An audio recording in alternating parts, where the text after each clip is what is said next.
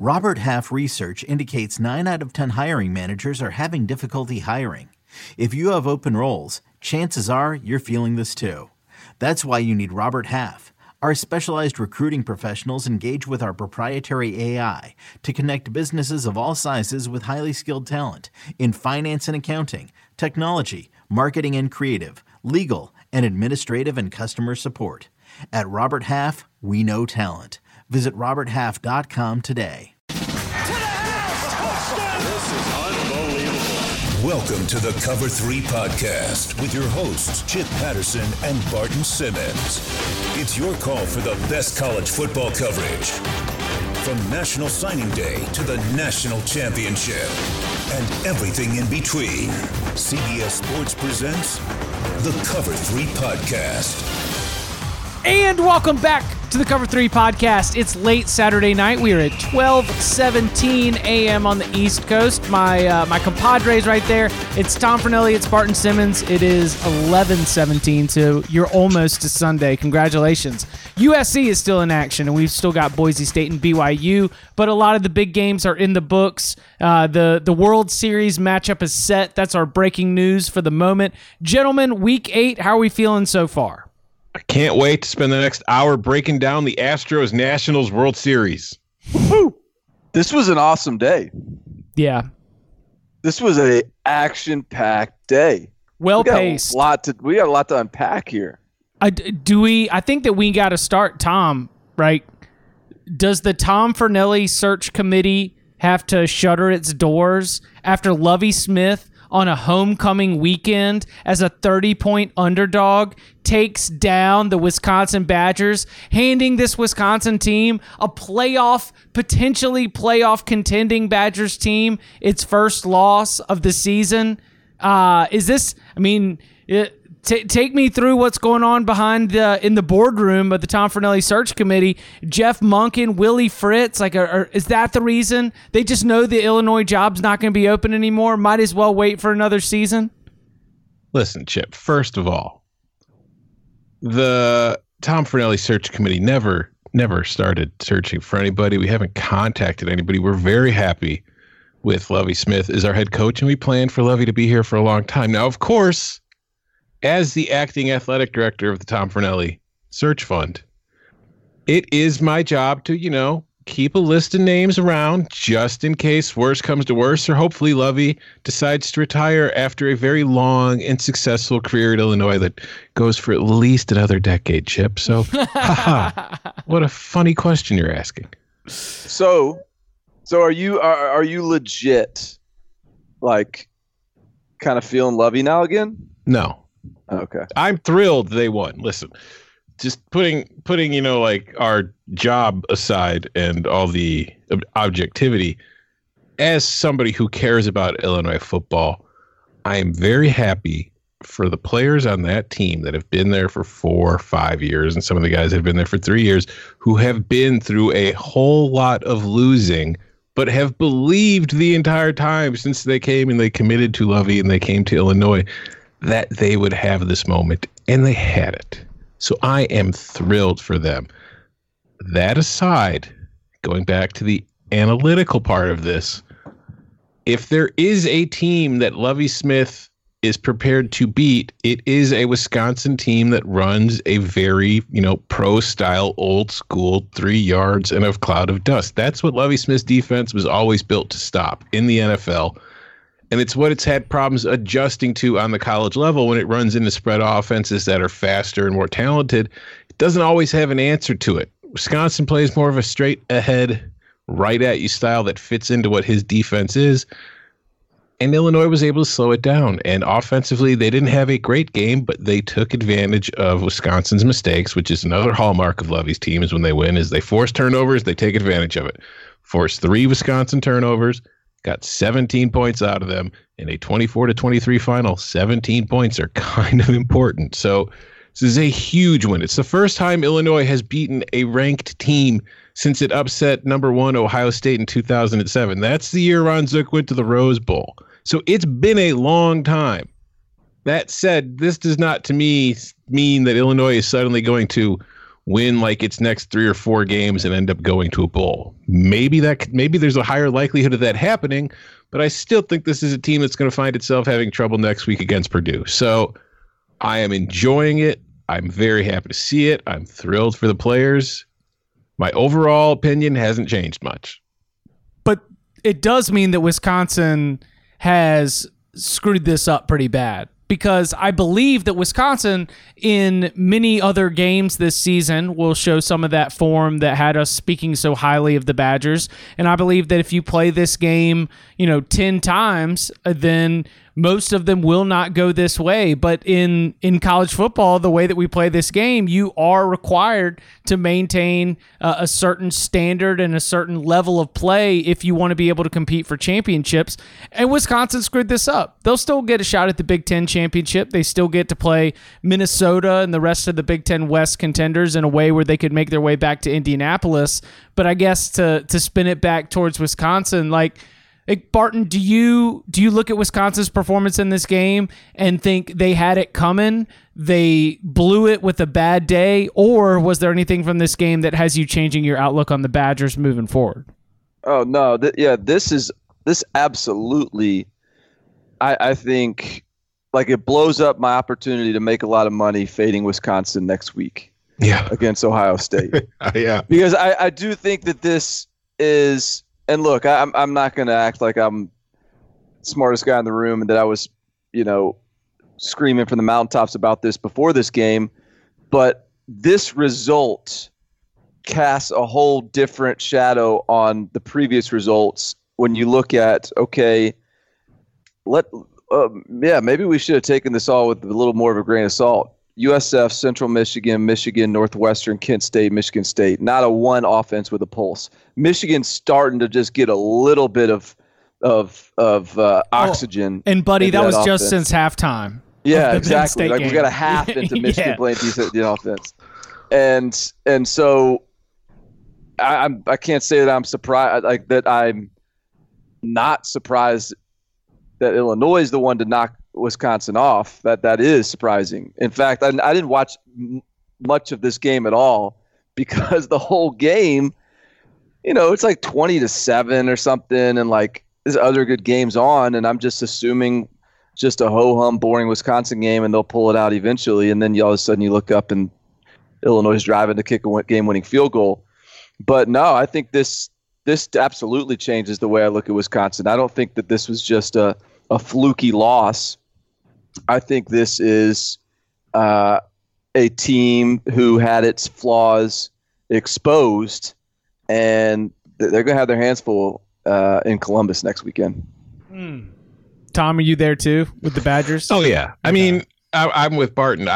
We talked about it on here before. We were very much of the opinion that this Wisconsin team was good, but it probably didn't have enough to hang with Ohio State, because based on just what we saw from when it played Northwestern a few weeks ago and from today, it's even if Wisconsin had won this game and it was just we're writing it off as, well, they just got caught looking ahead to Ohio State, we can't take too much out of it.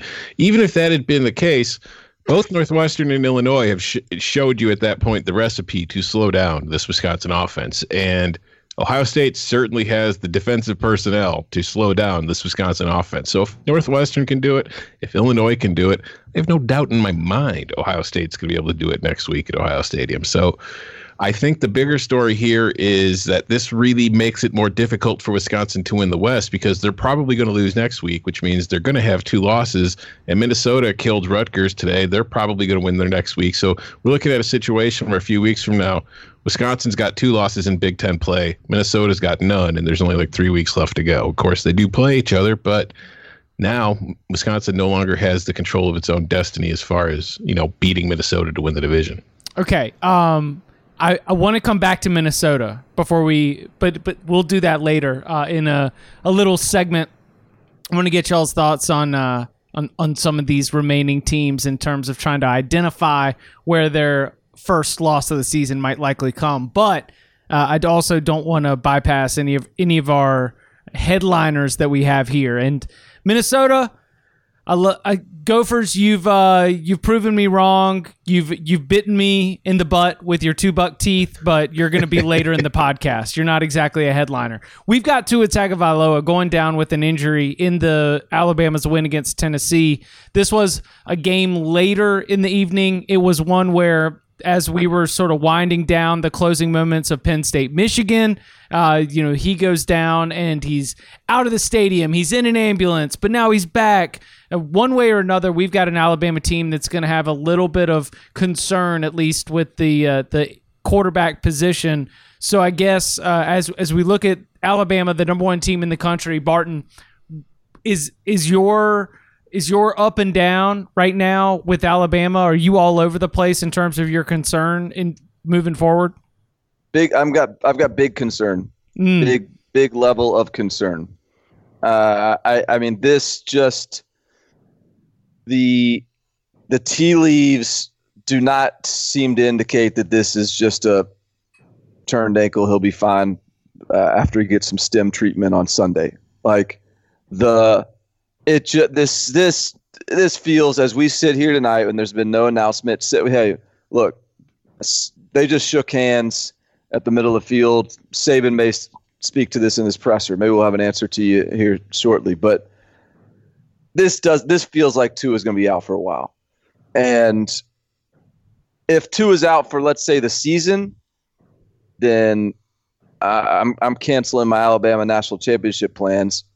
And if Tua is out for just a couple of weeks, then I am emboldened in my LSU suspicions. So either way, like Mac Jones, it ain't the same team. It's just not with the backup quarterback in. And this has been a team that's been all about its offense. And we saw it tonight. I mean, we saw an Alabama team without Tua, and Tennessee was, I know that the final score got lopsided, but Tennessee was driving to make it a one-score game in the fourth quarter. And then a whole deal happened that we can talk about after the Tua conversation. But no, man, I think that this is an Alabama team that suddenly got some serious question marks. Yeah, it's hard not to be worried. I mean, it depends on the severity of the injury. If it's a couple week thing, 'cause, they've got Arkansas next week, then they have the bye before they have to play LSU. So if they have to play Arkansas next week without Tua, I'm not worried about them beating Arkansas without him. But if he comes back for that LSU game and he's not 100%, or if he's out entirely, then that's suddenly a very different game. And it's hard to imagine that Alabama is going to take down LSU with, Mac Jones going up head-to-head against Joe Burrow. So I think this is a huge story to watch, and it's going to have a major impact on how the rest of this season is going to go. Because when we did our midseason picks earlier this week on CBSSports.com, I picked LSU to, win the West, win the SEC, and then get to the playoff. And I left Alabama out. But it wasn't because of a Tua injury. So it's going to have a major impact on the way things turn out here. So here's what I'm ready for. So I've ruled Tua out for the LSU game in my head. I think it's like, nope, that's just not going to happen. But if he's out for the LSU game, but then he gets back, can't you just imagine Nick Saban sitting on College Game Day's set on Conference Championship Saturday, talking about how Tua's healthy now and he missed the game, the one game that we lost, and you've seen us when he's in the lineup. You've seen what we look like with Tua. And so our debate for the final spot in the college football playoff is going to be someone, and I don't know whether that's going to be a Clemson, an Oklahoma, an Ohio State, a Penn State, who knows, but it'll be someone. Maybe it's Oregon, and we'll talk about the Ducks here shortly soon, I'm sure. But it will be Alabama making its case that it didn't have Tua against LSU when, Tom, like you, I picked LSU to win that game feeling like Tua was full strength. So the way that I'm feeling right now in the immediate aftermath of this game, knowing no details about the severity of the injury, if it's October 20th, and there's a potential that he could be out for a couple weeks, I feel like Alabama would keep him out for a couple weeks. So then the challenge becomes, is he going to be able to get right in time for the Iron Bowl at the end of the season? And is Alabama going to be able to continue to win to make sure that the only loss would be that LSU game? That is just my very reckless Saturday night looking into the crystal ball, but it feels a lot like we've got a situation where I believe LSU would have beaten Alabama full strength, that Alabama could lose that game without Tua, but then be making its playoff argument that it is because Tua was not in the lineup. Well, if you want to get reckless, let's get reckless. Okay. At what point, and again, we don't know the severity of the injury yet, but even if it's like a sprained ankle and he's going to be out a couple weeks, or if it's something worse, with the draft coming up next spring, because Tua ain't going to be back next year, at what point does he get hit with the injury-prone label? Because he's been banged up damn near the entirety of his college career. Well, that's the entire kryptonite of Alabama over the last 2 years is just Tua's health. Yeah. As long as Tua's healthy, you ain't beating Bama. But if Tua's banged up, if he's gimpy, then yeah, you got a shot. Hey, Barton, do you remember how many CBS Sports HQ hits we did from Miami about how Tua was? Yeah. It was like for like 5 check-ins a day. It was like, so what's the latest on Tua? I don't know. Still man. Alive. still talking to us. So that's good. Yeah. So Bruce Feldman tweeted, Saban told ESPN in post-game that Tua Tagovailoa has a high ankle sprain, probably will be out for a week or two. So roll it back from last year. Basically the same deal as last year. He's going to miss. I don't. He never missed it. He never missed a game last year, I guess, though, right? No. He just played hobbled. So he'll miss a couple weeks and then it's back. Because high ankle sprain is. He left the Missouri game, right? And then played, but then didn't play great against Auburn later. Mississippi State was the game that really exposed him last year with the injury, and I think kind of maybe exasperated it. Yeah. High ankle sprain ain't like a 2-week injury, though. High ankle sprain's a lingering injury. Yeah. So, I mean, no matter what, I think it's safe to say he's going to miss the Arkansas game. What about LSU? What's our bet right now? I'm saying not playing. I say he plays at 80%.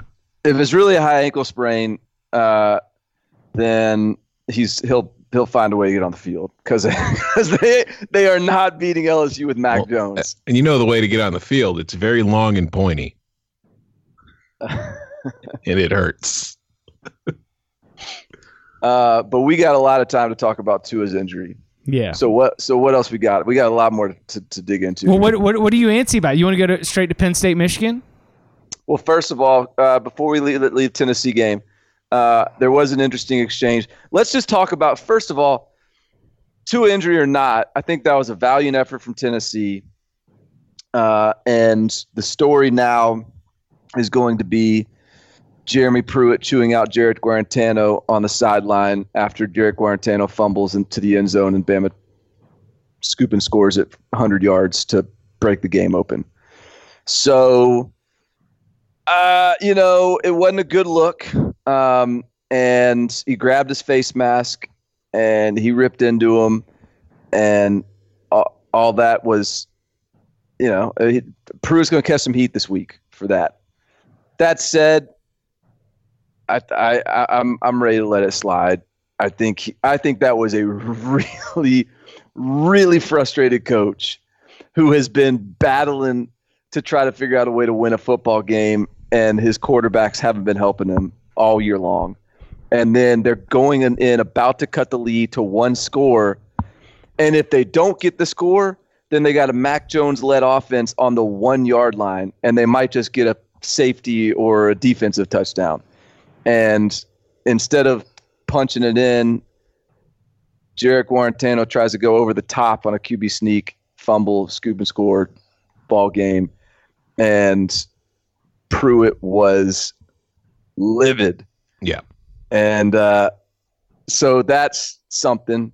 But like I said, I'm not going to be the guy that gets upset about it. I'm just sort of getting in front of the all the people that are going to be, because that's going to be a popular. There will be overreaction. Yeah, that's going to be a popular take. Those out. There was the Jimbo Fisher grabbed the face mask, and they are, as college football players, on the wrong end or on the lesser end of one of the most unique power dynamics in all of college sports as a college football player. And when college football coaches sometimes overstep that line and maybe abuse that power dynamic, it is uncomfortable for sure. But I have also been a little bit desensitized to the point where I am going to find myself among the overreactions when a college football coach loses their mind. Yeah, I mean, it wasn't that long ago where a coach doing that was not an extraordinary sight. It was just kind of something that happened. College coaches, not just college coaches, but football coaches, basketball coaches, baseball coaches, they just yelled at you when you screwed up. And whether it was Little League or college or high school or in the pros. But there's been such a sea change in the way that we view that whole situation, where there's going to be a huge overreaction to it. And I don't really have a problem with this isolated incident. He was pissed off at his player. He was angry. His team pretty much blew a chance to pull off a major upset on the road in this one. And he was screaming at his QB as he's coming off, and he was, putting his finger in his face. And then when Guarantano kind of looked away, I wouldn't even say he grabbed his face mask as much as he took his index finger, hooked his face mask, and pulled his face back to making eye contact with him, and then continued to chew him out. My problem with Pruitt is that this isn't just an isolated incident. This seems to be kind of a theme with Pruitt, where it's, he's always angry and kind of apoplectic on the sideline. Then there was a thing a few weeks ago from, I can't remember the player's name, but the kid who got arrested with the warrant, and they've got Pruitt on tape trying to talk to cops about, why'd you have to arrest him? And the cop's like, well, that's what we do when a person has a warrant out for their arrest. We arrest them. And then Pruitt, kind of mockingly was like, well, go and do your civic duty then. It's like, I get the sense from Pruitt that winning is more important to him than anything, but he's more in the vein of using the players as a vehicle to get that win than to win for his players. And I'll just leave it there. Yeah, I mean, maybe. But look, at the end of that game, what I noticed was a bunch of Alabama dudes coming up and giving him a hug. Like, I think the guys that buy into Pruitt's style, the guys that are Pruitt's kind of guys, love him. And the guys that aren't, doesn't work. But and I think the guys that buy into Pruitt probably don't mind getting their face mask grabbed, and don't mind getting somebody up in their grill. Yeah, no, I never minded that. Yeah. In any sport growing up, I didn't mind getting yelled at by a coach, especially if I screwed up. If I screwed up, I probably deserved it. All right. Well, let's turn our attention then to the Whiteout in Happy Valley. Penn State's offense gets off to a really fast start against Michigan. They establish some leverage early. Their defense is good. But then, as we hinted at earlier, Michigan's offense, and I thought that, our own listeners did a good job of pointing to this, but the notion that it might take within a dramatic scheme change potentially up to half a season to start seeing results. We start to see Michigan's offense really flip the switch after halftime. The best that Michigan's offense has looked all year. Penn State was reeling a little bit. Michigan falls short in trying to get the comeback done. Penn State wins this game 28-21. So, Barton, we talk about Penn State as a team that is leaving that bottom, like B tier, and trying to enter the A tier with Ohio State, with Oklahoma, with Clemson, with Alabama, with LSU. Do you feel like in this game you saw something that would make you want to put Penn State right there? No, that's a B tier game. And B tier is a great tier. Not many people in the B tier. That's true. B tier is a good place to be. B tier is a great program. B tier has got Penn State sixth in the country in my rankings, but it's not A tier. Right. It's very different than A tier, and so I mean, good on Penn State for getting the win. It's still it's still very much a team that is just not much. KJ Hamler for 60. Yes. Not much. KJ Hamler for 50. And so, when that's sort of your offense, it's hard to talk about you in the same breath as Oklahoma and LSU and Ohio State and Alabama and Clemson, frankly. But I still like this Penn State team. I still think they're capable of beating anybody. I think the Penn State-Ohio State game is going to be fun. But you know what? That's they got up 21-0, and I think like there was never you never felt like Penn State was going to be able to pull away, because that 21-0 was just a couple big plays here and there, and it wasn't sustained success. And because of that, Michigan hung around and got a couple drives, and really should have took it to overtime. Yeah, and that's been a theme for Penn State all season long. I was gonna make the joke when Chip called it, the Penn State offense. I was gonna say you actually mislabeled it. It's called KJ Hamler because. Yeah. I mean, here's some fun stats, because I had to live blog this game and I wrote about it. Penn State had 80 yards of offense and 7 points in the second half. 80 yards of offense, 7 points. 53 of those yards came on that one touchdown to KJ Hamler. So all 100% of their points and about 68% of their offensive yards were courtesy of KJ Hamler in the second half. And if you look, his 2 touchdowns of 53 yards and his 25-yard touchdown accounted for 27.6% of Penn State's total offense on the night. When Sean Clifford targeted Hamler, he was 6 of 7 for 108 yards and 2 touchdowns. When Clifford targeted any other receiver, he was 8 of 18 for 74 yards and 1 touchdown. They need somebody else on that offense to emerge as a reliable go-to weapon, because that's the reason they haven't had any consistency, because unless Hamler's making the play, it feels like nobody else in that offense is capable of making the play. They do need someone else, and it seems like they should have someone else there. I mean, they have enough talent. Those guys they're loaded, but I'll give them this. At least they acknowledge how special KJ Hamler is, and they find a lot of unique. This is a little Rondale Moore-ish for Purdue. Like, they'll at least really scheme to put him in matchups. Like, that was awesome. Like, basically the game-winning first down for them was like KJ Hamler running that little motion into the backfield, and then the sort of mini jet sweep. Like, that's. No, I mean, that's Penn State style. I mean, we've been there. Wasn't that the wheel route to Saquon Barkley? Like, let's go empty set and just put him out there, give him the ball, and let him go make plays. And on the 53-yard touchdown, they got him in the slot on a safety who had absolutely no prayer of staying with him. Yeah, that's right. He ran that little corner route, right? He was the third wide receiver in. Yeah. It was a deep post, and Metellus was just, huffing and puffing like 10 yards behind him trying to keep up. He had no prayer. So they need to use him, obviously. He's the best player you have. You get your best player the ball. It's just when you run into a defense that could probably figure out a way to minimize him as much as possible, like, say, Ohio State, you need somebody else who's going to be able to step up and make plays and move the chains and help you put together drives, because right now they're way too boom or bust on offense to really consider them a major threat to Ohio State. So go ahead, Barton. Well, I was just going to say, before, I don't know if you were going to take us to another game or not. But, no, I was going to take us to Michigan. Okay, yeah, so take us there. Well, yeah, so I don't want to sit in the moral victory hot tub for too long.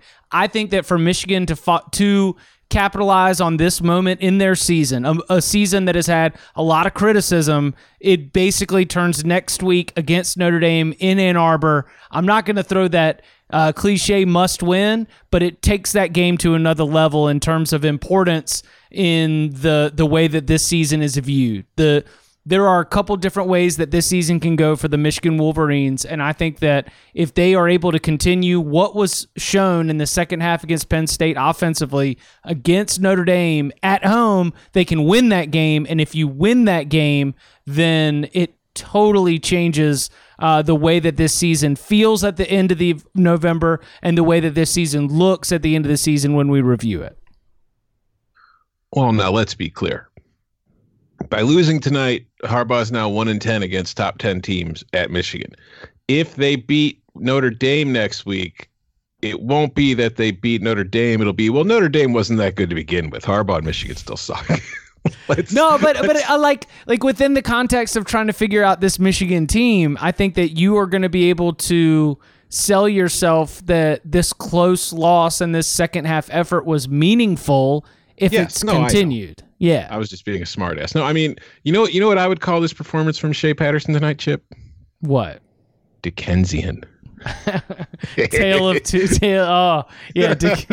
Because, dude, he was rattled in the first half. He looked awful. It was probably a combination of a very loud and excited crowd and a Penn State pass rush that was just getting a ton of pressure on it. But he looked like the last place in the world he wanted to be was in that pocket. I thought it was going to be a boat race just because I didn't think Michigan was going to be able to do anything. Then he settled down towards the end of the half. They got that touchdown drive, and he played really well in the second half. You know, his overall stat line isn't going to look good, but it's like I wrote after the game. At the end of the game, Michigan needed Shea Patterson to lead them on a game-tying touchdown drive. Patterson did it. He made a lot of key plays. He extended drives. He moved around in the pocket, whereas earlier in the game, he just kind of took off to nowhere and got tackled. He stayed in the pocket, moved his feet, kept his eyes down the field, found open receivers, moved him down the field, got him to that 1st and goal, got him to a 4th and goal where he found Ronnie Bell open in the end zone, hit him right in the chest, and Bell, bless his heart, didn't catch the pass. Michigan loses. But Patterson probably, that second half is probably the most impressed I've been by Shea Patterson at Michigan since he came to Michigan. Can I make so I want to say this about Shea Patterson. One thing about Shea Patterson, and he gets a lot of hate, and he's got his family's outspoken, and he's a lightning rod kid because he transferred and he was part of the Hugh Freeze era, and look, I'm not. Some of it maybe he deserves, but I really think that Shea has been someone like when he talks to the media, he's never pointing fingers. He's never he always presents himself well. I think his body language is always good when he's playing. Like he is someone that is, he's taken some lumps, but he's also battled, and I thought he battled tonight, and I thought that, look, he's not a perfect quarterback, but I've been impressed with the way he keeps on kind of chopping wood, for lack of a better phrase. And I'll also say this, and I don't want now I'm pointing fingers, but there was so much, even during the game, like Dame Brugler, the athletic NFL draft guy, was saying how all these NFL scouts think that this Michigan wide receiver group is one of the best in the country, and yada yada yada, and they haven't been using them effectively. Like, where did this narrative come from? Just because I ranked them high coming out of high school, I guess, because they got to prove it in college too. At no point, Donovan Peoples-Jones runs fast. He's big, but at what point has Donovan Peoples-Jones presented himself as like some scary, dangerous receiver that keeps you up at night? Like when Ronnie Bell? Look, and I feel for the kid. That was brutal to watch him cry on the sidelines after that. But he's drops a lot of passes. I mean, there's just a lot of receivers that haven't done their part either. So just all that to say, Michigan seems like they're starting to get traction a little bit offensively. That was a positive second half. It's not perfect. The expectations were out of hand this season to begin with, but at least there is some evolution that we're witnessing, and it takes everybody. It's not just on the quarterback. It's not just on the coordinator. It takes everybody. I mean, I'm not going to disagree with you that that discussion of the Michigan wide receivers, Donovan Peoples-Jones and the like, kind of it reminds me of the simple, not all 4 stars are made alike, not all 5 stars are made alike. You still have to be able to go and convert it. Like that's in football, talent over everything is something that's true, but doesn't necessarily always add up. So I understand your frustration, and I understand why you would take ownership over that. I've thought that the fact that somebody impresses you when you show up to, just like 1 or 2 games a year and you see them on the field during warmups and you're like, wow, they're really good. It's like, well, that's the entire Georgia football experience. So, you can't expect that that's going to lead to championships.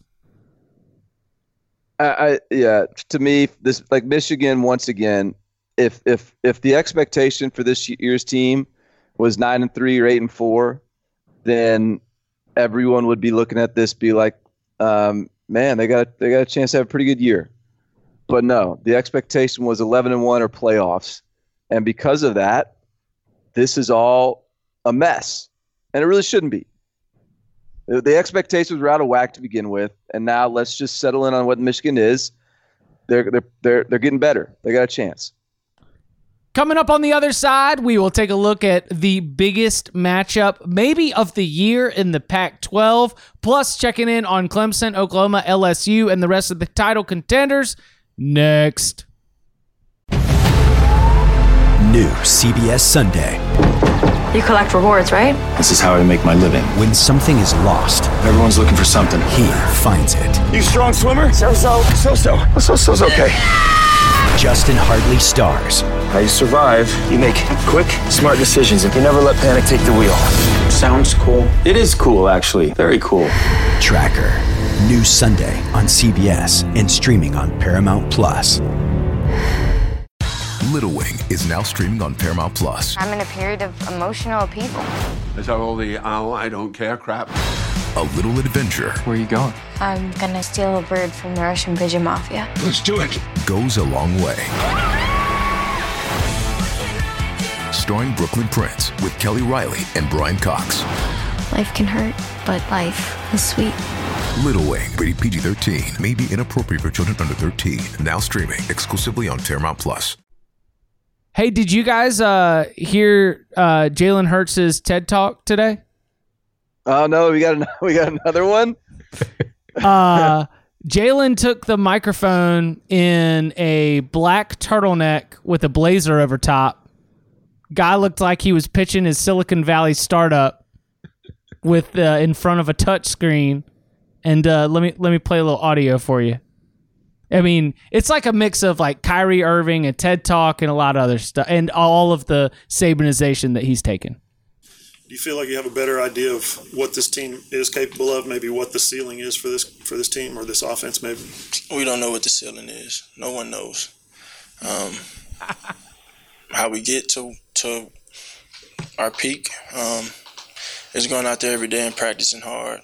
I say it again, having the right intent, the approach to what we do, being eager, essentially starving for an opportunity to play. We just got to have that factor about us. We have to have that in us. We have to be hungry for every opportunity we have and go out there and take advantage of those opportunities. 10 receivers caught. Ceiling? Who knows what the ceiling is? The ceiling is in the stars, y'all. If I can quote the great philosopher Michael Jordan, the ceiling is the roof. Dude. Oh man, I actually did not get much of Oklahoma, West Virginia, and so as just sort of like a mid-game day check-in Oklahoma, I watched all of Lincoln's press conference. I watched all of Jalen's press conference, and the thing that stood out, in addition to Jalen Hurts wearing a black turtleneck with a black suit jacket over top and just holding court, just dropping all kinds of word salad and theoretical and nonsensical responses to silly questions that were all based on the idea of, hey, can you talk about how good you are? Lincoln really, really likes his team right now. He called them selfless. He said they're all rooting for each other. He said that in this game in particular, you had the defense and the special teams showing up. It wasn't just the offense getting it done. And the only place where he's stopping short of being over the top, overflowing positive is with a very fair, level-headed, and even-keeled analysis of Jalen Hurts himself.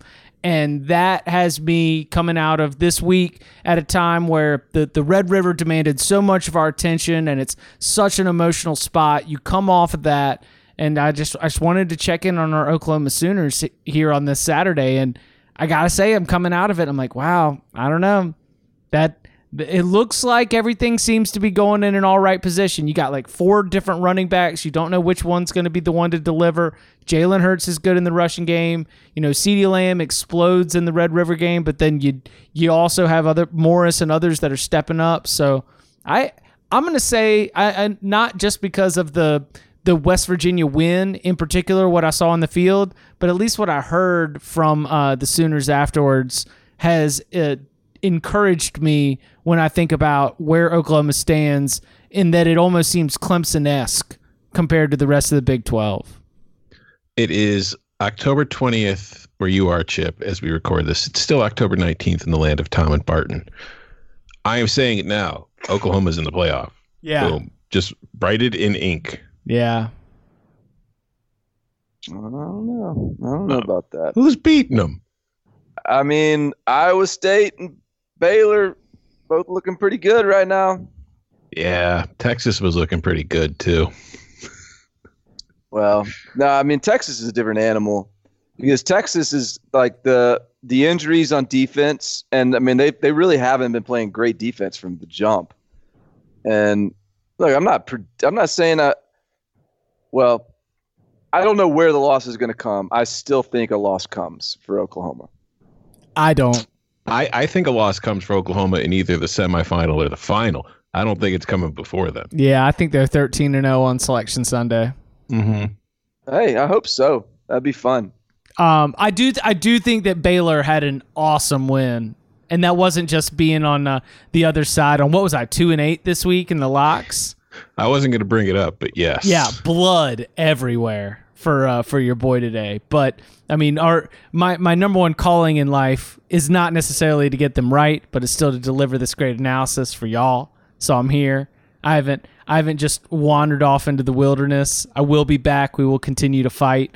So I look at Baylor, and it was when that game was hanging in the balance, and they get the strip sack of Spencer Sanders. Like that was kind of when the conversation turned a little bit for me. When you're like, oh, okay, so when you're able to go on the road, when you're able to come off of the Texas Tech game, which took multiple overtimes to settle, and you're able to be in a real fist fight of a game against Mike Gundy's Cowboys and T-Boone Pickens Stadium, and you're able to go and win that game, like that's all right. Okay, Baylor. I was reluctant to jump on board, and now here I am. So, Barton, I know both of you guys were on Baylor before I was, and so I would say, will you welcome me in as a Baylor believer? Chip, welcome to my beloved Baylor Bear bandwagon. Thank you. Yeah, Chip, Baylor is a friend of mine, but they're not a family member like my Beavers. Yes. Oh my gosh. Yes. All right. Do you want to talk about? Hell yeah, we're talking about the Beavers. Is that win totals just cashing? Yeah, double cash day, money line sprinkle, 2-0 on the money line sprinkle, up $525 there, and win total cashed. Oregon State over 2. Man, it feels good beating Cal. Oregon State on the come up. Northern Pacific Northwest, I should say, is they're slowly taking over some market share of the Pacific Northwest up there. Here, we're gonna talk about Oregon, Washington quickly. But do you know who's in second place in the Pac-12 North right now? Oregon State. 2-2, second place in the division. Ew. What? Ew. It just ooh that 2-2 is second place in the division, right? Oh yeah, Oregon wrapped that thing up today. It's over, done. And they still have road, because that's the thing is they've still got road trips to Arizona State and USC, but both of those games are against Pac-12 South teams, so that even if they were to take 1 or 2 losses in conference play, they likely still have the head-to-head advantage against anyone else. Mm-hmm. Jeez. I mean, yeah, because Washington is effectively 4 games behind them now. Right. What'd y'all make of that game? Well, first of all, I think that I'd like to double down on my dubious Justin Herbert opinion. Like, another big-time showcase game where, hey, look, Oregon won, but they didn't. I wouldn't say they won because of Justin Herbert. I think they won because of their offensive line and the ground game. And I thought Jacob Eason outplayed Justin Herbert. I thought Justin Herbert was fine. He was a good. I'm not going to say that. I think he was good. Justin Herbert was good, but was there any point in that game he looked like a first-round draft pick, a quarterback? Am I crazy? I don't know. I'm bad at that. I can tell you that he did not look like the best quarterback on the field, and I can tell you that when I start ranking the quarterbacks in college football, I have to get to a second hand before I quickly fill up one hand, a top 5, before I think about Justin Herbert's name. I don't have him in my top 5, no. But I thought he played well, man. I think you're kind of underselling it. I thought he did a very good job. I mean, I had Washington, they had a 28-14 lead in this game? And then, Oregon came back to win 35-31, outscored them 21-3 from that point on. And I thought Herbert was a big reason for it. I thought he was making good throws. I thought he was making smart throws. And one of my major complaints about him was I've always felt like you can confuse him before the snap. Like if his first read's not there, he's like a lot of college quarterbacks where if the first read's not there, he sometimes really struggles when he has to find that second or third read. And I thought in the first half of this game, Washington was doing a very good job of confusing him, taking away what he wanted to do and forcing him to adjust, and he wasn't playing great. But I thought he adjusted in the second half, whether it was the coaches, the scheme thing, or he just figured something out and he realized what Washington was doing. I thought he looked a lot crisper. I don't think he was brilliant, but I thought he looked a lot better than he did in that first half. And he made the plays Oregon needed him to make to come back and win that game. And that is a huge win, man. And no, I don't think he's one of the 5 best quarterbacks in the country. I think he's going to get drafted in the NFL at some point next, this spring. And I think he's going to get a shot. And maybe he eventually becomes an NFL starter.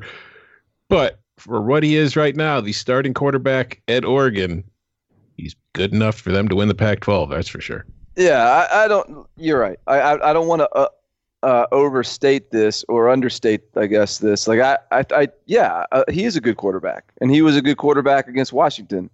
I just thought that if there's a first-round draft pick quarterback in that game, I thought Jacob Eason was clearly the one. But sure, yeah, he played good. But he also missed plenty of throws of like open receivers. And he also still looks like a sort of I don't know. I don't want to turn this into a Justin Herbert critique because they won the game. And ultimately, I think Mario Cristobal, that's a big monkey off his back. He had a lot of doubters going on the road, playing against Chris Peterson, and good on him for going and getting it done. Yeah, there was the one throw. I think it was Brian Addison. He had Brian Addison running a skinny post, and Addison had beaten his man. And all Herbert had to do was lead him with the throw, let him run under it, and it was going to be an easy touchdown. And he threw it behind him by like 3 or 4 yards and made him pretty much slow down and reach back, and it allowed the Washington DB to get in there and break up the pass. And I was like, man, that was. I think they were still trailing at that point, so that was one of those moments where I was like, oh man, they are going to regret that, not hitting that. But yeah, no, it wasn't a perfect game, but I think that overall, I think Jacob Eason is good, but I also think Jacob Eason needs to maybe ease up on that little pirouette to his left out of the pocket move that he does 50 times a game. Oh, he has a bad like Madden like backpedal out of pressure, like instinct. Yes, like he's got to get that squared away. He will get killed by somebody at some point if he keeps that up. The Pac-12's really been trying to limit the hits on the players. You know, they're always got the student athlete in mind, so they've all been playing NCAA 14 over and over again to simulate the offense, and that's where Jacob Eason during his redshirt year developed those bad habits. Right? I will say so. Is something wrong with Washington? Like this game felt won. Tom, you mentioned it earlier. 28-14. It's gray. It's wet. Husky Stadium is loud. Like this game was really rolling exactly the way that I kind of thought it would in terms of playing out for a Washington win. And not that Washington necessarily, is a better team than Oregon, but where do y'all think is that the Oregon defense truly being one of the really great defenses in the country this year that's able to lock it down in the second half? And this is something that I know Barton's mentioned and we've talked about a little bit, or is this again just a Washington offense that since the loss of Jonathan Smith has still been trying to find itself along the way? I feel like Oregon pretty much did a good job of clamping down on Salvin Ahmed. I thought he had a very good first half. Like he had a couple chunk plays in the first half. And I don't think he had any after halftime. I think from the third quarter to the fourth quarter on, they pretty much just penned him in. And if you look at his total numbers, he finished with like 140 yards. And I don't have him in front of me, but I feel like at least 100 of those yards came in the first half. And then he didn't really do much of anything in the second half. And I think that just kind of derailed the Washington offense. Yeah, I know. I think the Washington offense is still. Ironically, I enjoy watching Washington on offense more this year than I have. I feel like either the last two. Well, that's just because it's Jacob Eason and he throws a prettier ball than Jake Browning. Well, Salvin Ahmed's pretty fun to watch when he gets loose too. True. But yeah, that is a big part of it, and I do. And so I still feel like.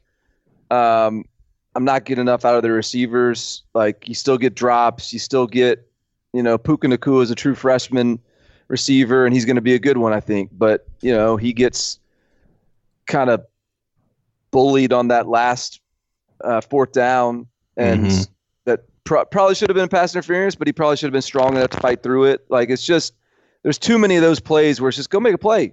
Receivers got to go make a play. And so I don't know if that's something that evolves in 1 year. Maybe that's just something we got to wait for next year. So there's a ceiling on this offense, but it's still more appealing to the eye than what we're used to seeing from Washington, I feel like. I know Washington fans won't want to hear it, but I will say, even as somebody who was on Washington +3 with Chip is a lock agreement, when they didn't call the pass interference on that play to Puka Nacua at the end, I was actually pretty happy. I like seeing refs allowing for, it wasn't a mauling. He was there a little early. There was a little contact. Key moment like that, let the players decide the damn game. Don't throw a flag and give, Washington a free first down because of it. So that actually made me happy. Utah's defense dominates Arizona State. Anything popping on the notebook from that one? I had said on the podcast this week, and I said on HQ, I said that Jaden Daniels was the best quarterback in this game. Jaden Daniels was not the best quarterback in this game. Not today. Tyler Huntley, I think he suffered an ankle injury. He gutted through. He was 12-19, 171 yards, no touchdowns and interception, but he was very much not at 100%, and he was still very much better than Jaden Daniels throwing the football. Jaden Daniels, 4 of 18 for 25 yards and an interception, but don't worry, he made up for it on the ground by rushing for 8 yards on 16 carries. Yeah, Pac-12 Network game. Your boy didn't see it. Oh, man. Okay. Let me there were conditions to this game I think we need to mention too. It was rainy, it was windy, it was just nasty. And Utah got down to its third quarterback. Yeah. Yeah, no, Utah it was we are only just going to run it with Zach Moss. We are only just going to rely on our defense in this spot right now. And it was from Arizona State what I would consider as being the wall. and they went up in that game, and they were like, "Oh, I don't want to be here. This stinks. This sucks. I want to be back in my dorm room." You're definitely checking the phone at halftime, just trying to figure out what time you're going to be home. Like it was the most uncomfortable position for an Arizona State 18, 19, 20-year-old football player to be in, playing in front of the muss in bad conditions in Salt Lake City. It was exactly what Kyle Whittingham wanted for this game. Yes. There was a lot of those this weekend. A lot of nasty weather games where you had to one team wanted to be there and one team didn't. But made for some interesting strategy. So are you going to allow Nestor to excuse Georgia's performance when it was 0-0 at halftime? Allow who?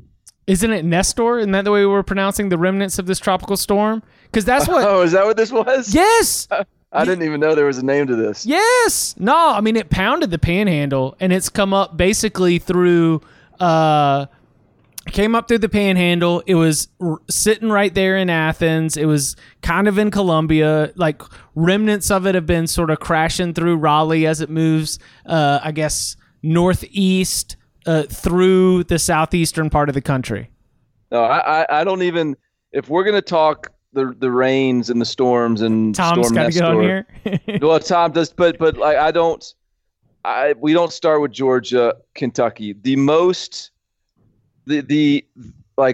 amazing, puzzling storm reaction to this was that how Kyle Trask's hands must have shrunk like 10 inches. Like it was as if he couldn't like grip the it was like my little 7-year-old nephew trying to throw a full-size football, just like lobbing it up. Like I've never seen anything like it. He every throw, and at least in the first half, second half got a little better, but every throw was this bizarre just moonshot. And fortunately for Florida, they survived it. So good, good to know. Let's check the weather reports for Florida games moving forward. Like if it's raining, like play the under, I guess, because Kyle Trask cannot throw a wet football. There, that's just a little something I had to get off my chest. Yeah, but Florida can suddenly run the ball in the rain, so that's even more confusing.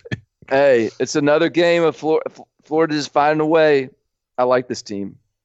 Do you think this team will win the East?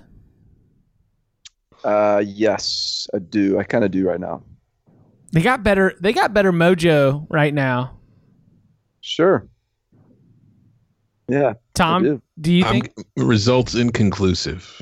I definitely think as we talked about last, I think they're far more capable of doing it than I did at this time 2 weeks ago. Yes.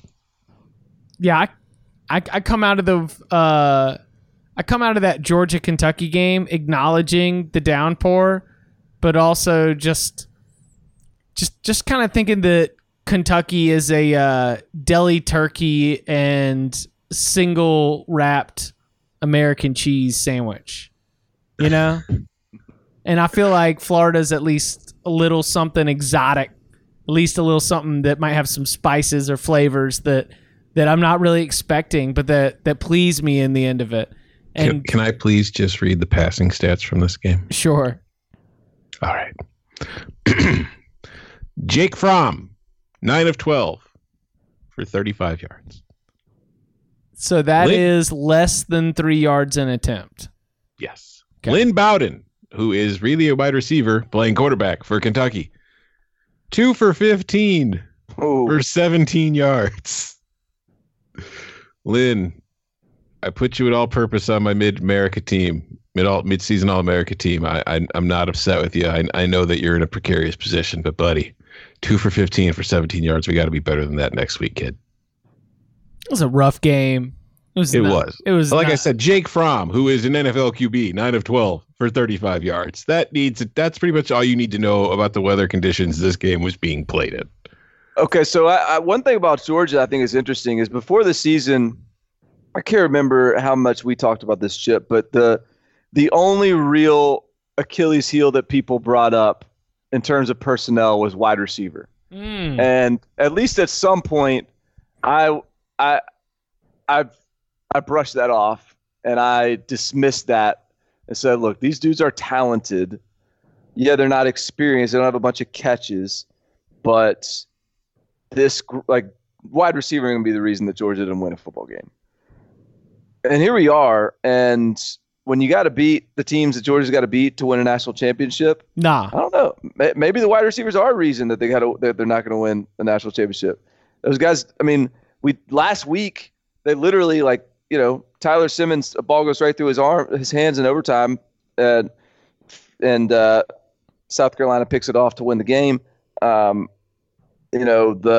not really getting open.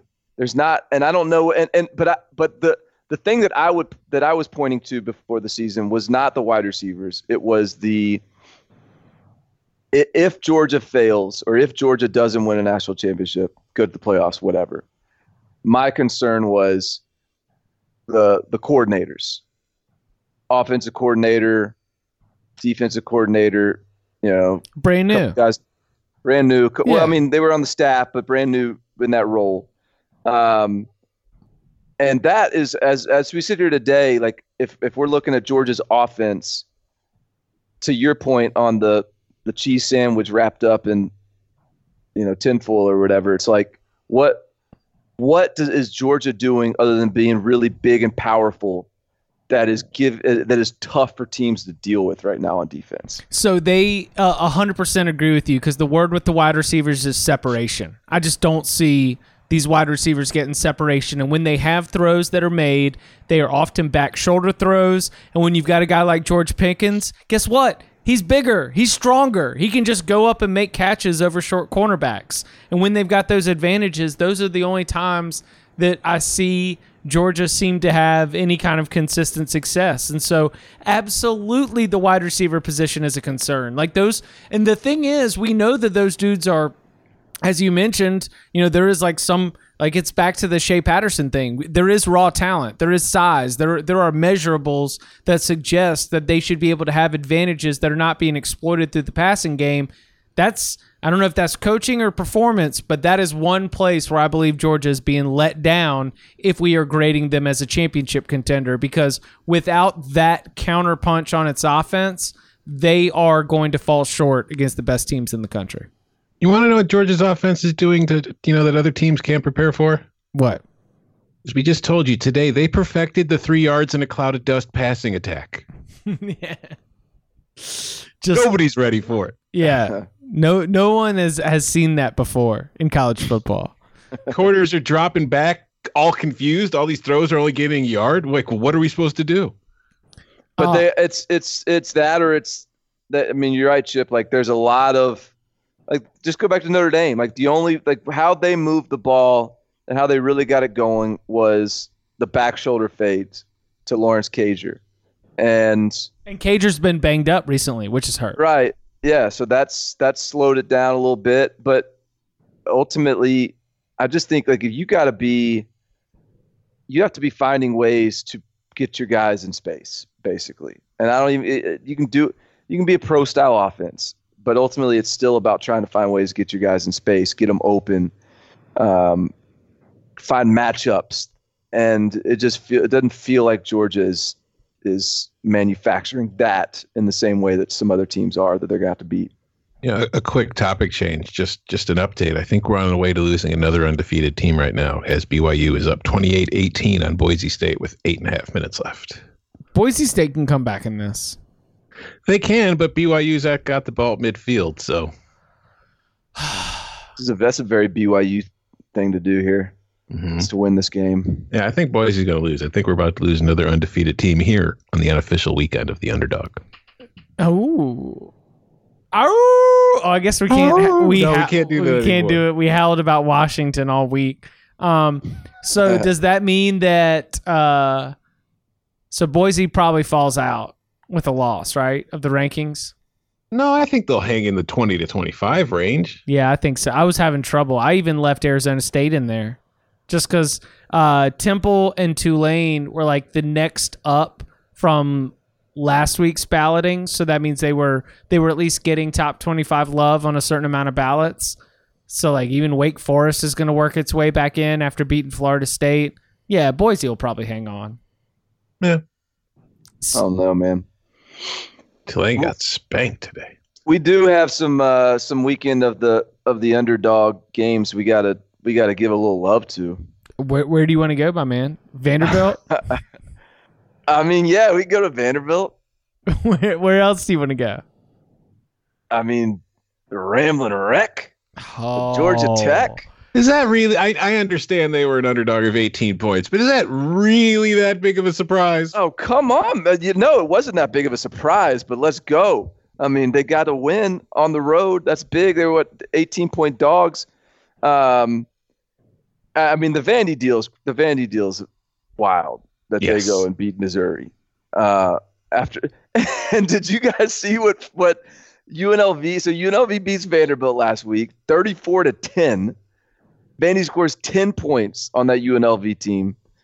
And did you see what UNLV gave up this week to Fresno State? Yes, that game's 53. Yeah, that snowballed quick. That was a close game through 3 quarters, and then Fresno scored I think 27 points in the fourth quarter. Yeah, UNLV to a group of 5 opponents has given up. No, not even a group of us. Just everybody. Like anybody who comes across them. They held FCS Southern Utah to 23. Okay, but other than that, Arkansas State hit them for 43. Northwestern hit them for 30. Wyoming 53. Boise 38. Vandy 10, and then Fresno goes 56 on them. And then Vandy turns around and beats Missouri, who was like positioning themselves to contend. I know they weren't going to get any postseason action because of probation, but they were all of a sudden like looking like a dark horse SEC East favorite. And then they go and lose to Vandy. Here's Mizzou's season. I mean, they open the season losing to Wyoming 37-31. Then they have to dig their way out of that hole. They crush West Virginia. They crush Southeast Missouri. They crush South Carolina. They crush Troy. They beat Ole Miss to get ranked, and then lose to a Vanderbilt team that lost to UNLV by 24 the week before. and D Mace was lit after the game. Oh boy, was fired up. Do either of you know what he said at the end of that? All I heard was something Commodores. Yeah. No, it was anchoring down. Yeah, Is that what it was? Yeah. I had no idea what the hell. I thought he was like the South Park. They took her dibs. Yeah. D Mace gets fired up when he gets a big win. He needed it, man. He did need it. All right. Let's see. Y'all want to get some Derek Mason out here? Let's hear it. Okay. So he was jacked up. He was talking on that SEC network. He had the D Mace vest on. Oh yeah, absolutely. That was another place that was the condition. It was just gray and wet everywhere. Mm-hmm. And this team comes out and upsets a ranked Missouri team. What are you feeling right now? Well, first of all, honor to God. It's been a rough patch, man. But I told my team this, and I want everybody to understand this. Okay, a lot of people want this job, so they think, but I'm the man that's built for this job. Woo! Every day, man, we grind. We grind. Don't question us. Don't question who we are, what we do, or how we play. We're Vanderbilt men. Commodores anchoring down. Commodores, let's go. Anchoring down. I'm ready to stop somebody on 4th and short. Yeah. Don't question who we are. Commodores anchoring down. He says a bunch of people want this job. I'm not sure a bunch of people want it. A bunch of people want somebody else to have it. What else you want to dig into? We're back. Chip, you need to get back on the Faith Charlie Strong bandwagon, and I'm going to be right there with you. Oh, yeah. Mother Hen was right. Yeah. Mother Hen was right. So we want to talk about Minnesota. We mentioned them earlier. You said they weren't headliners. You pushed them all the way to the back. Is this far enough back to talk about the Golden Gophers? I mean, do we have to take them seriously now? They've held pretty much every opponent except for one, like under 2 touchdowns. Oh, you sounded so like petulant. Do we have to take them seriously?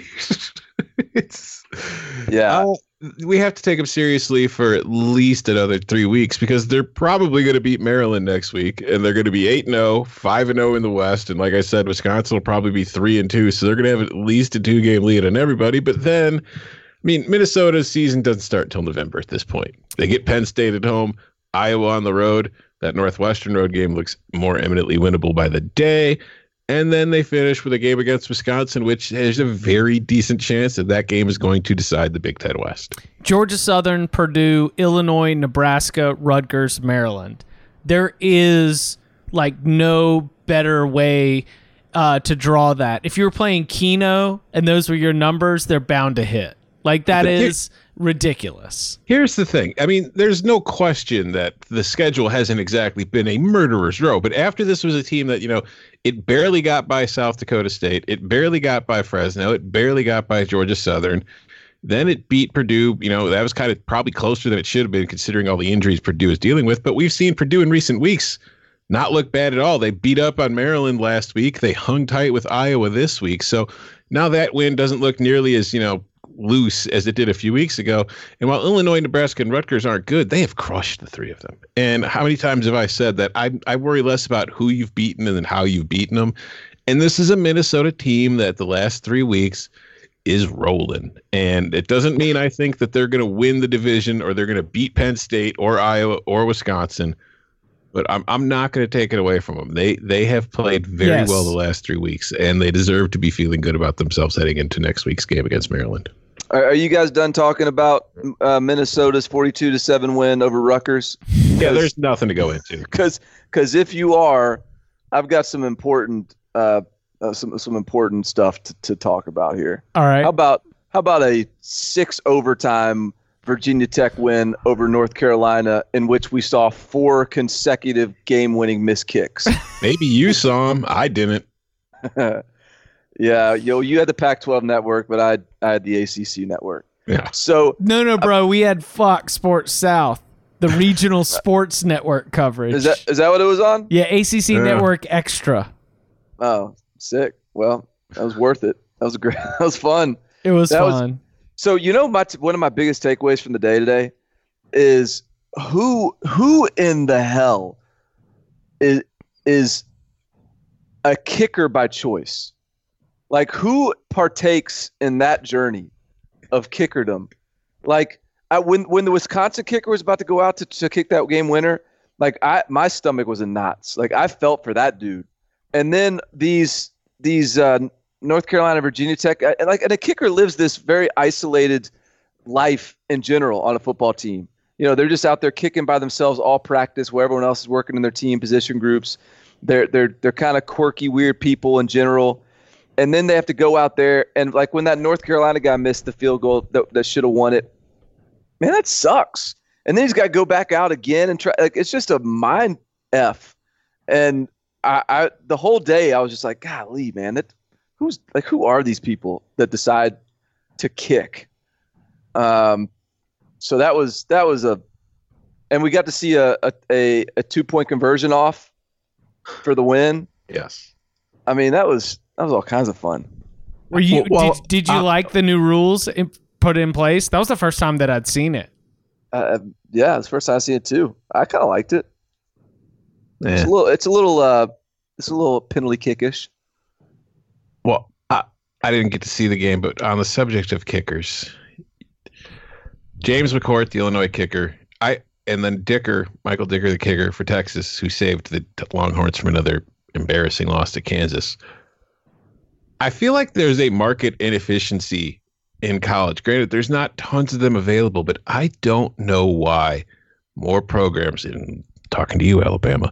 Do not put a focus on finding a good kicker, or at least developing good kickers with good special teams coaches, because, man, in this sport, it is such a luxury to have a kicker you can count on. Because when Illinois got that interception late against Wisconsin, when it was down 23-21, it knows it has a kicker who has drilled 55-yarders in the past. It has a good kicker, so they didn't have to press. They were able to take their time, realize we just got to get a field goal out of this. We trust our kicker. We can do it. Texas has Dicker, a guy who can drill 50-yard field goals. He's done it in the past. He's drilled game winners. They knew, okay, we're down by 1 to Kansas. We don't have to panic. We just need to get into field goal position because we got a guy who can make it.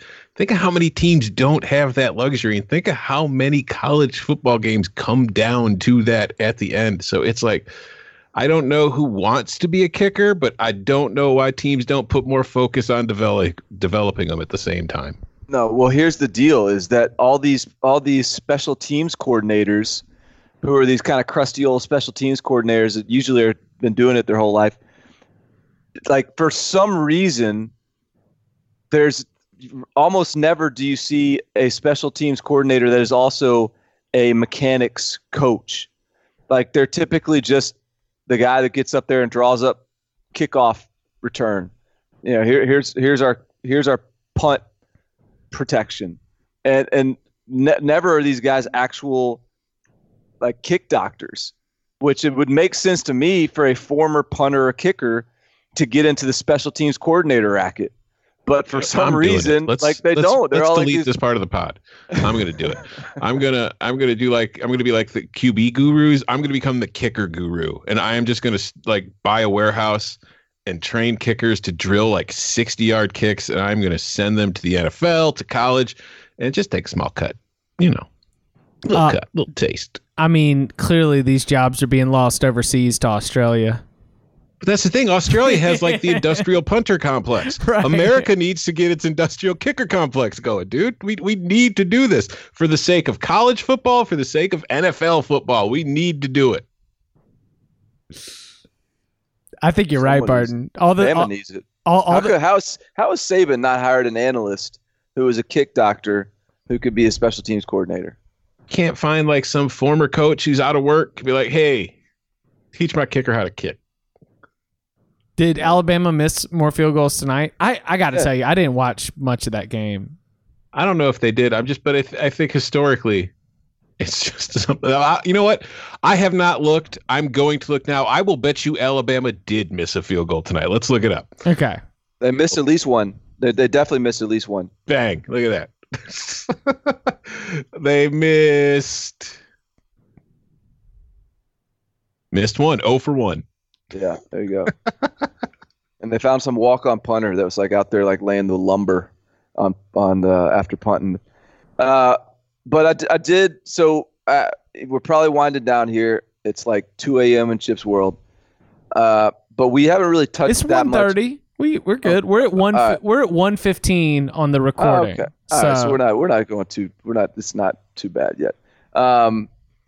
What do y'all think about this Texas Kansas stuff? Are we revoking back status? I think I didn't get to see any. This game was on Longhorn Network. I didn't get to watch it. From what I saw following on Twitter, most of the talk was about Kansas's offense. And what's the name of the offensive coordinator they just hired? Oh yeah, this dude who was at like Lambeth or something. Mm-hmm. Where was he at? Or yeah, some like Division III team where he was scoring like 55 points a game. And I feel like the discussion I saw of this game kind of centered around, hey, this offense ain't too bad. You know what I mean? It's like people were impressed by what Kansas is doing. And I mean, just looking at the box score, they averaged 6.6 yards per play. Puka Williams rushed for 190 yards and 2 touchdowns. Carter Stanley threw 4 touchdowns. They were, they just seemed pretty potent. So maybe Texas, I think that could play part of it too. Because when you're playing a team with a new coordinator who you've never seen before, it's kind of hard to know what to prep for. And I guess Texas maybe got kind of caught off guard. Well, yeah, and you mentioned it, Barton, earlier. Like this defense is banged up. They're missing bodies. They're playing a week after the Oklahoma game. I thought that by not losing, you avoided it being a really, really bad day. I thought it was probably a bad day, but not one that changes my overall outlook on Texas as a program or even the 2019 Longhorns. This dude, Brent Dearman, the Kansas OC, they fired Les Kenning midseason, promoted this dude who was previously just an offensive consultant, promoted him to offensive coordinator from just a non-position coach role. Prior to this year, he had spent 1 year at Bethel College. Prior to that, he spent 4 years at Arkansas Tech. And then he was a couple years, I assume, as a GA of some sort at Auburn. Before that, high school, a couple Alabama high schools, and then a year at Bethel College. It's kind of that's pretty wild if this guy is legit. Pretty sure Arkansas Tech was like the name of a school on the old Bill Walsh college football Sega Genesis game. Yeah, I was gonna say, did they play 8-man there? I don't know about that, but yeah, I don't know. Are you revoking backness because this kind of performance has? I'm revoking. If they had lost, I would have asked for my back card back. Because turn in your back card if you lose to Kansas. They lost 4 games last year, like that. Texas lost 4 games last year. That is not a. It won a 10-2 or an 11. Yeah, but I think you can be back if one of your wins was against Oklahoma. You played in the Big 12 championship game. You beat Georgia and what was that? The Orange Sugar Bowl. Was that Sugar Bowl? Yeah, but now everybody's beating Georgia. It doesn't matter anymore. That's true. But that's a lot of back. That's a lot of back to digest there. But I think we still had an Oklahoma State loss. I think we still had maybe an Iowa State loss in there too. Like this team is capable of losing to 2 non-Oklahoma Big 12 games a year. Listen, if Texas had lost to Kansas, it would be back to losing to Kansas because it just does that sometimes. Not that often. They don't even play that often, as fact checkers corrected us today. They play every year. For the last 19, which compared to some of these rivalries, ain't that much. I like that you called it a rivalry. A series. How about that one? No, it's a rivalry. Yeah. All right. So, any Ohio State whooped up on them Wildcats on Friday night? Yeah. The grass was not too long for the Buckeyes. Man, Northwestern is so not good. You see Pat Fitzgerald talking after the game where he was like, no, we knew what they were running. They called plays to the boundary. We defended the boundary. Couldn't defend it. Yeah, it's kind of like what Chuck Martin said about Ohio State a few weeks ago before he lost to him by 70, where he said playing against Ohio State is like going out to the recess and the other team gets the first 85 picks. I mean, I do believe there is some significance to the fact that all these coaches that are playing Ohio State, either before or after playing Ohio State, are like, yeah, well, I mean, what'd you guys expect? Seriously. Did you see what was out there? Did you see what they did right there? No. Yeah, we weren't going to beat them. And what else can they say? What else can they beat like that, though? It's like, well, we were just a player or two away from it being a completely different game. So my favorite, I think the exact quote from Fitzgerald was, "I'm not even mad. I'm just impressed," or something. Like I think that I think that there is something really fun to Ohio State's dominance. The one wrinkle that is, I guess, applicable to this year's team and to Ryan Day and this staff in particular, it's just fun that they go on these second quarter spurts because it suggests that they just want to fill you out, right? Like they just come into every game like, hey, what you got? Hey, let's play a couple rounds. Let's see what your plays are. Let's see what you're gonna do. And then all of a sudden they get everything settled. They get a little bit of data. Then they plug it in their little domination calculator, and then the tractor beam just crushes you. Like it is awesome. Going back to Fitz, it was after the game when they were about to interview Justin Fields on the television broadcast. Fitz came up to him and couldn't hear what he said, but just reading his lips, he said "wow" at least twice while talking to Justin Fields. Yeah, sounds about right. This Bills deserves a few wows. Yeah. Boise State might win. Whoa, what's going on here? 28-25. Well, how did I miss this? I've literally had this game on the iPad in front of me the entire time, and I did not see Boise State score 11 points. I saw them kick a field goal. Guess they got a teeter and a 2-pointer. I guess I just got lost in the kicker sauce. All right, Barton, you got anything else on your notepad? I mean, did you guys get any feels for whether we should, take anything from Clemson's win? No. Trevor still seems a little rickety. Yeah. I mean, they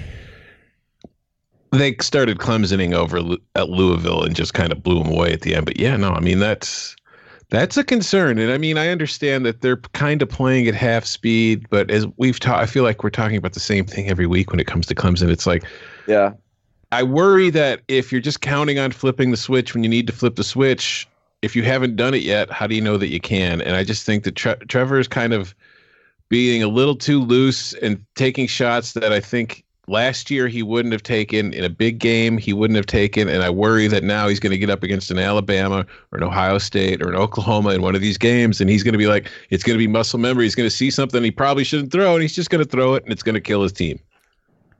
Dabo said he's trying to do too much. He's taking too many chances. These are the two things. Oh, it was great. He said, right now, Trevor is a little bit too confident in his wide receivers, and he's a little bit too confident in his own arm. And I thought that was an accurate diagnosis of Trevor Lawrence's interceptions in 2019. Yeah, maybe one of these games, Clemson should kind of just game plan a lot of short throws. Well, I think so. My theory that I cooked up as I was live blogging it is that all these designed runs for Trevor Lawrence are punishment for his dumbass decisions. People are like, why are you running Trevor Lawrence at this point in the game? I'm like, well, because running stairs ain't working. He's still throwing these jump balls. Like, he's even throwing touchdown passes that are dumb throws. Well, that's the thing is like, it's how do you scold a kid who gets rewarded like innately for making these throws? I mean, that the ball that was it Justin Ross that caught the one in the end zone. It's like triple coverage. Right before halftime. It was a Hail Mary. Yeah. Yeah. It was like, I saw someone tweet like, yeah, Trevor Lawrence is catching some heat this year, but then he'll go out and make a throw like this. Like, what? That's a horrible throw. Yeah, don't make that throw. That's the throw you're not supposed to make. He threw. But those guys can still catch it. Yeah, he threw a ball to your boy Joseph Nagata. Who made an appearance, and it was like he threw it 10 feet in the air and behind him because only Joseph Nagata can go catch that. Yeah. That's ridiculous. Yeah. So my gleaning from it, I guess, to answer your question, Barton, is that at least Clemson knows what's going on with Trevor Lawrence, and at least seems to have diagnosed it in a way that I think is accurate.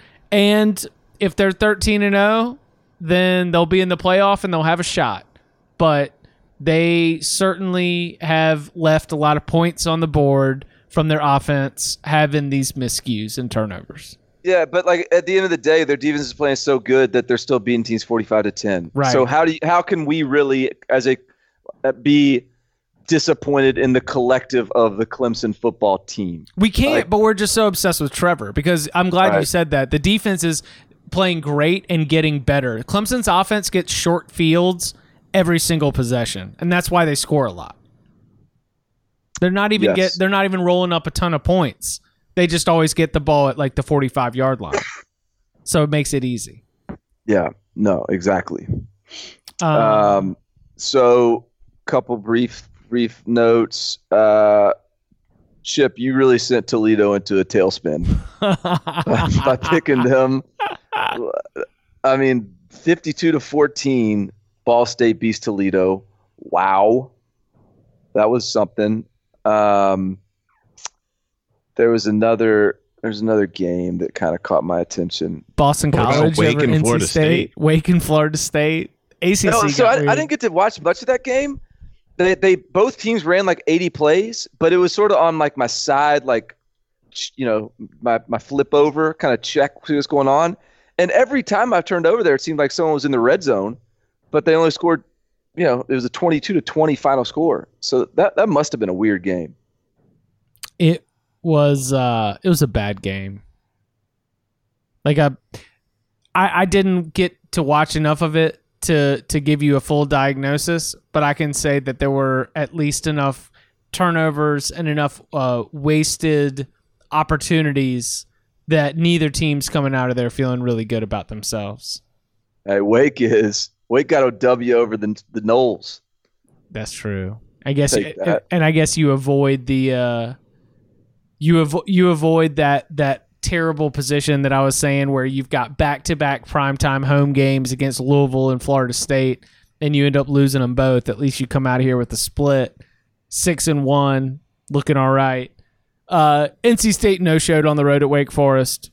I think I'm over NC State for a little bit. That was a quick little weekend you guys had together. Just didn't work out. Hey, that's the way it goes sometimes. Cherished memories. Yeah.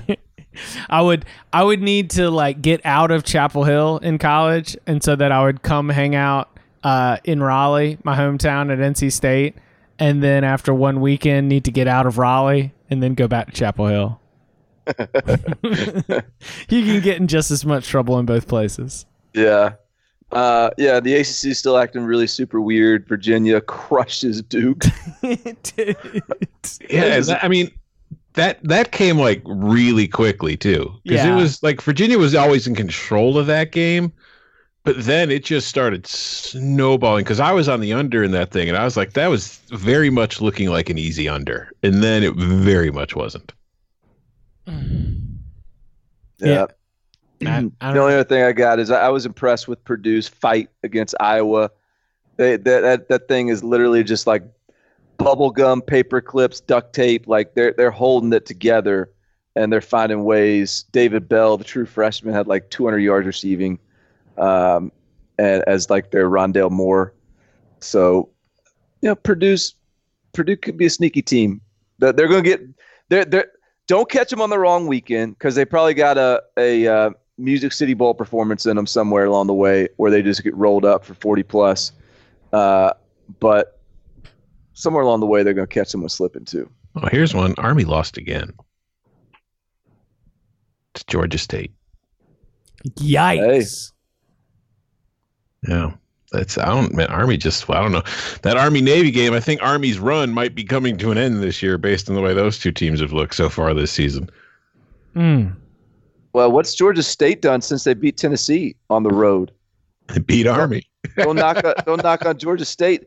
They lost to Western Michigan and Texas State, and they've beaten Arkansas State, Coastal Carolina, and now Army. 5-2. 5-2 and 2-1 in the Sun Belt. Not a bad little run there. Ellington and the boys getting a little, you know. I got one final shout out if it's okay. Oh yeah. Shout out to Aston Villa getting the win in the final 10 seconds with the buzzer beater. Aston Villa now in 11th place in the Premier League. You know who they're ahead of in the standings? Manchester United. Aston Villa, better than Man United. And I know Man United hasn't played yet as we record this, but they're playing Liverpool and they're going to lose that match. So at the end of the weekend, Aston Villa will be ahead of Manchester United in the Premier League standings. They're ahead of Foggy Bum and Foggy Bum is a League 2 team, Chip. Okay. All right. Are you guys talking football? Yeah, because that was the thing. It was a Tom Fornelli day. You had Aston Villa win in extra time, and then Illinois walk-off game winner, like by 4 p.m. Napoli cruised to an easy win. So all Tom's teams won on Saturday. Wow. I don't know what any of these words are. Aston Villa is an English soccer team. Napoli is an Italian soccer team, and Illinois is a college located in the Midwest. I want to see Kalani Sitake and Derek Mason party together. No. Celebrate. I want them on the same. You kind of want to see them fight, though, too, right? I mean, that'd be good too. But Kalani Sitake, he's got some good celebration moves as well. I appreciate his enthusiasm. Is BYU about to win this? It appears so, based on the celebrating that Kalani Sitake is getting into right now. But I think they still got to maybe get a first down here. We might see SMU in like the Fiesta Bowl or the Cotton. No. SMU's got a tough run coming up. SMU. Let me pull up their schedule. This was like the fake tough game, but the real tough games are coming because they got to go on the road to Houston, maybe not so bad. At Memphis, they got at Navy, they got Tulane. I was gonna say Houston messed around and nearly lost to UConn today. I ain't worried about Houston. Yeah, they did you see the now we're just rambling, but one of their players that quit the team had a tweet thread. Y'all see this tweet thread where he basically confirmed that they were tanking. The Houston program's tanking. I mean, that's trust the process. Right. Trust the process. Listen, they need to get a first round pick or top pick in the draft. Exactly. I totally get it. They need to draft a new Ed Oliver. Keep the mailbag questions coming. 5-star review. Add a question in there. We will answer it on a listener mailbag. We will be back on Monday with a listener mailbag episode. You can also reach us on Twitter. You can follow him on Twitter at Tom Fornelli. You can follow him on Twitter at Barton Simmons. You can follow me at Chip_Patterson. Gentlemen, thank you very much. Up the villa. Zero.